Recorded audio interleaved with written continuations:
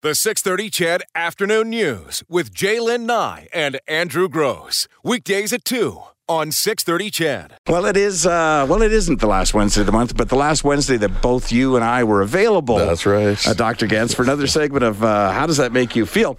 I feel like I should almost welcome you to the program again because you had sent along your topic, and I had with full intention to talk about it. Sure. But you always say any topic. Anytime, yeah. And I just think that other topic... It was a good topic, absolutely. It needed to be talked about some more, I think. Yeah, absolutely. But you did want to talk about a new approach to New Year's resolution, so you have half as much time to talk about that. And it's probably a very timely conversation as well, because I would suspect that many people have now fallen off their New Year's resolutions, myself included. I didn't really make a formal resolution, right. Part of the problem probably. Well, I don't know. I mean, they say the statistics on this is pretty abysmal, right?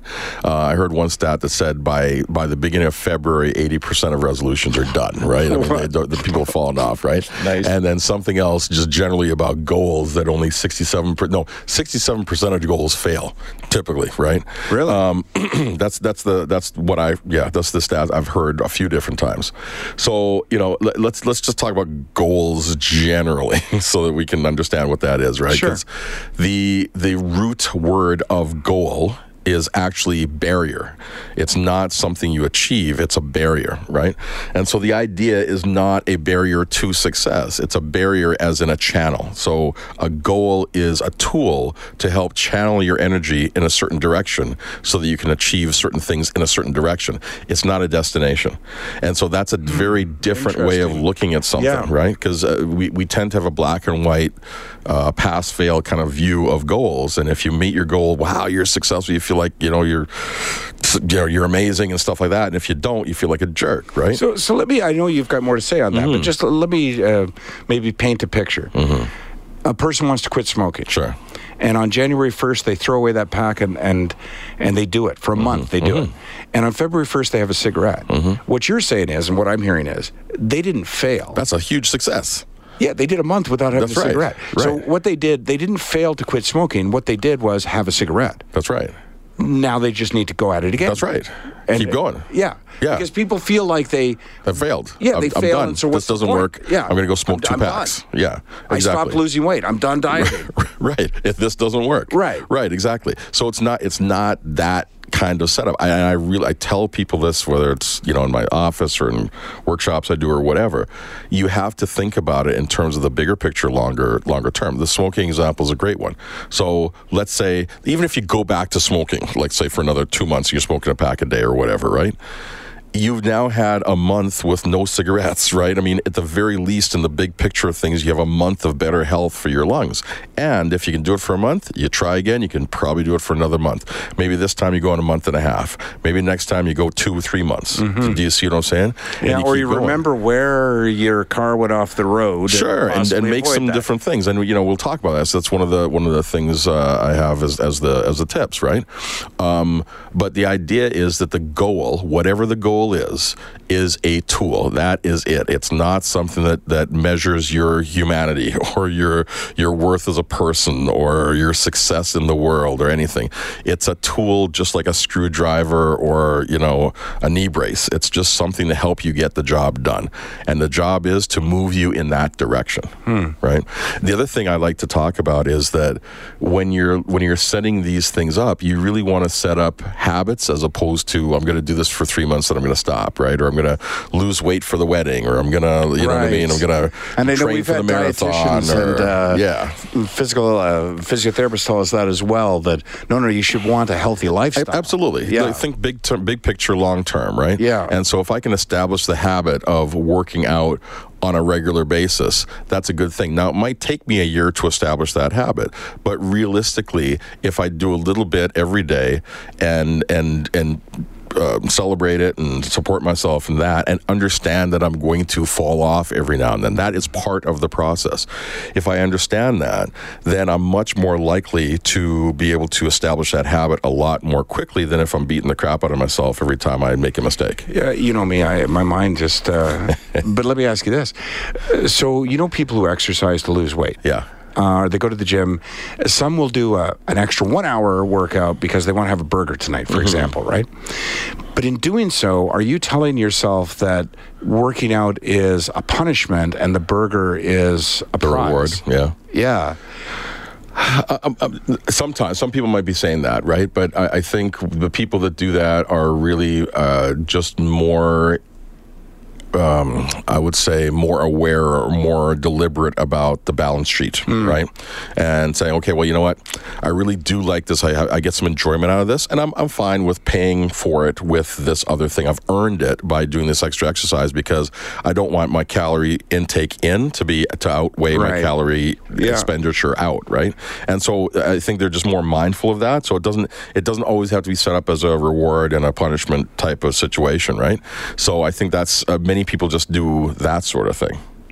Yeah, and with today's apps, right? I mean, that's the reason oftentimes you do it, because you're like counting the app, or the app is counting the calories or whatever. You're like, I need to burn another. I want to meet my goal, and but that's one of the points. The point is, one of the points is, if you are measuring what you're doing, you're more likely to get further ahead more quickly. Anything we measure can be managed, and so if whether it's an app or it's something simple as putting a check mark on your calendar every now and then, every time you do whatever it is, you actually are able to keep track of it, and you can see your progress. And it's just funny because I remember when I was just a baby psychologist, right? And we're learning this in school. And one of the things was, if you want to change a habit, and all you do is have a little piece of paper, and every time you do the habit, you put a little check mark on there. By the third day or the third hour, even, you will see fewer check marks on the paper because you're now monitoring that thing you're trying to change. And that works whether you're trying to get rid of a habit or build a new habit, right? Is there a specific period of time in which a habit is either formed or broken? I know people have said 21 days, 23. Well, so it varies, right? Depending on the habit, because some habits are really simple, right? And other habits are far, far deeper. So we used to say, 3 weeks or 21 days, and then, it was 30 days. Typically, I used to say between 30 days and 3 months, right? And the research I've seen recently is that some habits can take even like a year or longer, right? But the average habit generally is about 66 days is what they found. Is that right? So, yeah. That makes sense. As you know, I did quit smoking for 2 years, and then did go back to smoking, which I still do. But what I found was, because it's hard to measure with smoking the benefit. There you can't step on a scale, or it's hard to measure. But I found that about the 4-week mark is where I started noticing the benefits. Not being out of breath going up the stairs, food started tasting a little better, being able to cycle farther. And those are hard things to measure with pen and paper. Right. But you feel them, and that would have been around the month and a half. Well, and so you're starting to see that, and if whatever you're doing, so in this case smoking, right? If you're making progress and you can actually either see the progress, and the measuring the smoking might be okay. It used to be like 5 a day, now it's 3 a day, or whatever, 2.5, or whatever. You can measure it that way. But in terms of the experience of it, you start to pay attention to that. And if you are able to consciously give yourself permission to feel like, oh, hey, I walked up those stairs and I wasn't out of breath. This is awesome. This is great. I know I'm connecting this with my lack of smoking. This is awesome, right? Right. And that little bit of conscious attention is really like a celebration. Yeah. And that celebration is, we know that when you reinforce a behavior, you tend to do more of that behavior, right? That's why VLTs work so well and Vegas works so well, right? Tell me about it. So when you do that, when you celebrate something that you're moving towards, and you celebrate any movement in that direction, and then cut yourself some slack on the fall-offs, right? If you do both, it's even better. You get to move much more quickly through whatever it is you're trying to establish or change as a habit or a goal. Nice. So I guess the frame of mind is I'm not going back to step one. Right. I've already accomplished a number of steps. I had a stumble. Absolutely. Just keep moving. Well, there's... I took some training with a guy called T. Harv Eker. I think the company's still running, a Peak Potentials training company, right? And he talked about this idea of, he called it the success formula. So he said, it is, you take an action, you get some feedback, you make a correction, and then you repeat the process. Right. And if all you do is that, you will eventually get to where you want to go. And if you really think about this is how we all learned to walk. That's true. We all learned to walk. We were tooling around, holding on to the furniture. We took a step. It was like, oh no, I'm on my butt, right? I still do that occasionally. Well, the alcohol thing is a whole other, but that's what happens, right? You take a step and you're on your butt. Now, if we were babies, if we had the adult mind, we'd be on our butts. It was like, oh man, I guess this walking thing's not working. Right? It's like, I guess I got to give up, right? It's like, no. I'm never going to be able to walk. It's never going to happen. Why bother, right? We need to take a break before we run out of time. Let's get that break out of the way. More with Dr. Ganz right after this. All right, Dr. Ganz, Ferrance, always a great conversation with you. We're almost out of time. Have we hit the key points of New Year's resolutions? Because I don't want to send you on your way. Well, later that you're upset with me. That's right. You'll get those angry emails. As you've been known to send. Yeah, that's right. I'm kidding, of course. One of the big things I want people to know is, like, the point I make is doing this is not school. Life is not school. In school, we're taught that we got to keep our eyes on our own paper. You can't cheat, or otherwise you're in trouble, or whatever, right? Life is collaborative and cooperative. We need each other. We are pack animals. We need each other to do well and to move forward in life. So why not do the same thing when we're looking at our New Year's resolutions or any goals we want to set? You don't have to do it alone. I've talked lots of times on this show about the importance of getting coaches or people to help you, or a team to help you be successful. I talked about myself, I was talking to my psychologist this week, actually, about some stuff that I'm working on, right? Michael Jordan had a shooting coach. Tiger Woods had a golf coach, right? So you don't have to do it by yourselves. It's no loss of integrity, no loss of value.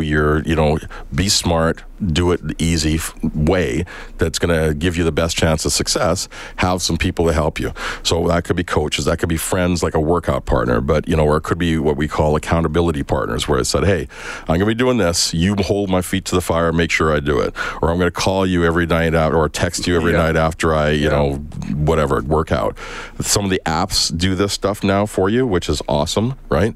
And let you know how you're doing, or you're graphing it, whatever it is. So you don't have to do it alone. That's one of the things that I think is really, really important for people to remember, so that you always have support. Yeah, you know what I'm thinking as you're speaking? I'm thinking, man, how hard would it be to be my accountability coach? You have to pay them well. It seems like that's shift work. I don't think that's a one-man operation at all. You'd have to follow me from day to night. Dr. Ganz, how do people get hold of you if they want to get hold of you? They can call me at 780-428-LIFE. That's 428-5433. Or they can go to my website. That's drgans.com. Doctor spelled out, DOCTORGANZ. And what's going on with your book?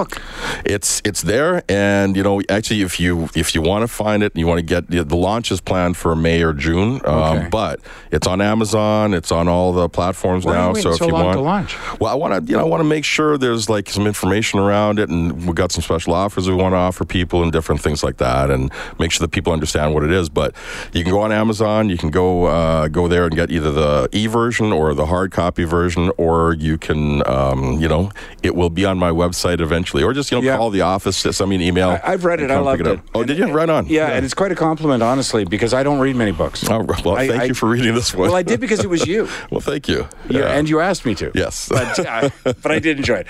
All right, that is our time with Dr. Ganz Ferrance for another month. I appreciate, again, Ganz, anytime you come in. And again, being flexible on what the topic is. Oh, yeah, absolutely. Absolutely. I might throw it out to our listeners, because oftentimes after you leave, now I'm going overtime here a little bit, but people say, gee, I sure wish Dr. Ganz would talk about this. But we get so busy with the rest of the show that we often forget to tell you that. So are you open to taking suggestions? Absolutely. Okay. You know what? Yeah. If you want to collect them from the listeners, that's okay. Great. Or if anybody wants to email me, you can just email me at info@drgans.com and give me your suggestions. And glad to talk about any topic that would be of service to the people that are listening. Exactly. No matter what it is, it'll be a great conversation. Well, I will always enjoy it. Exactly right. Dr. Ganz Ferrance, thanks so much. Another segment of How Does That Make You Feel? Thanks. The 6:30 CHED Afternoon News with Jalen Nye and Andrew Gross. Weekdays at 2 on 6:30 CHED.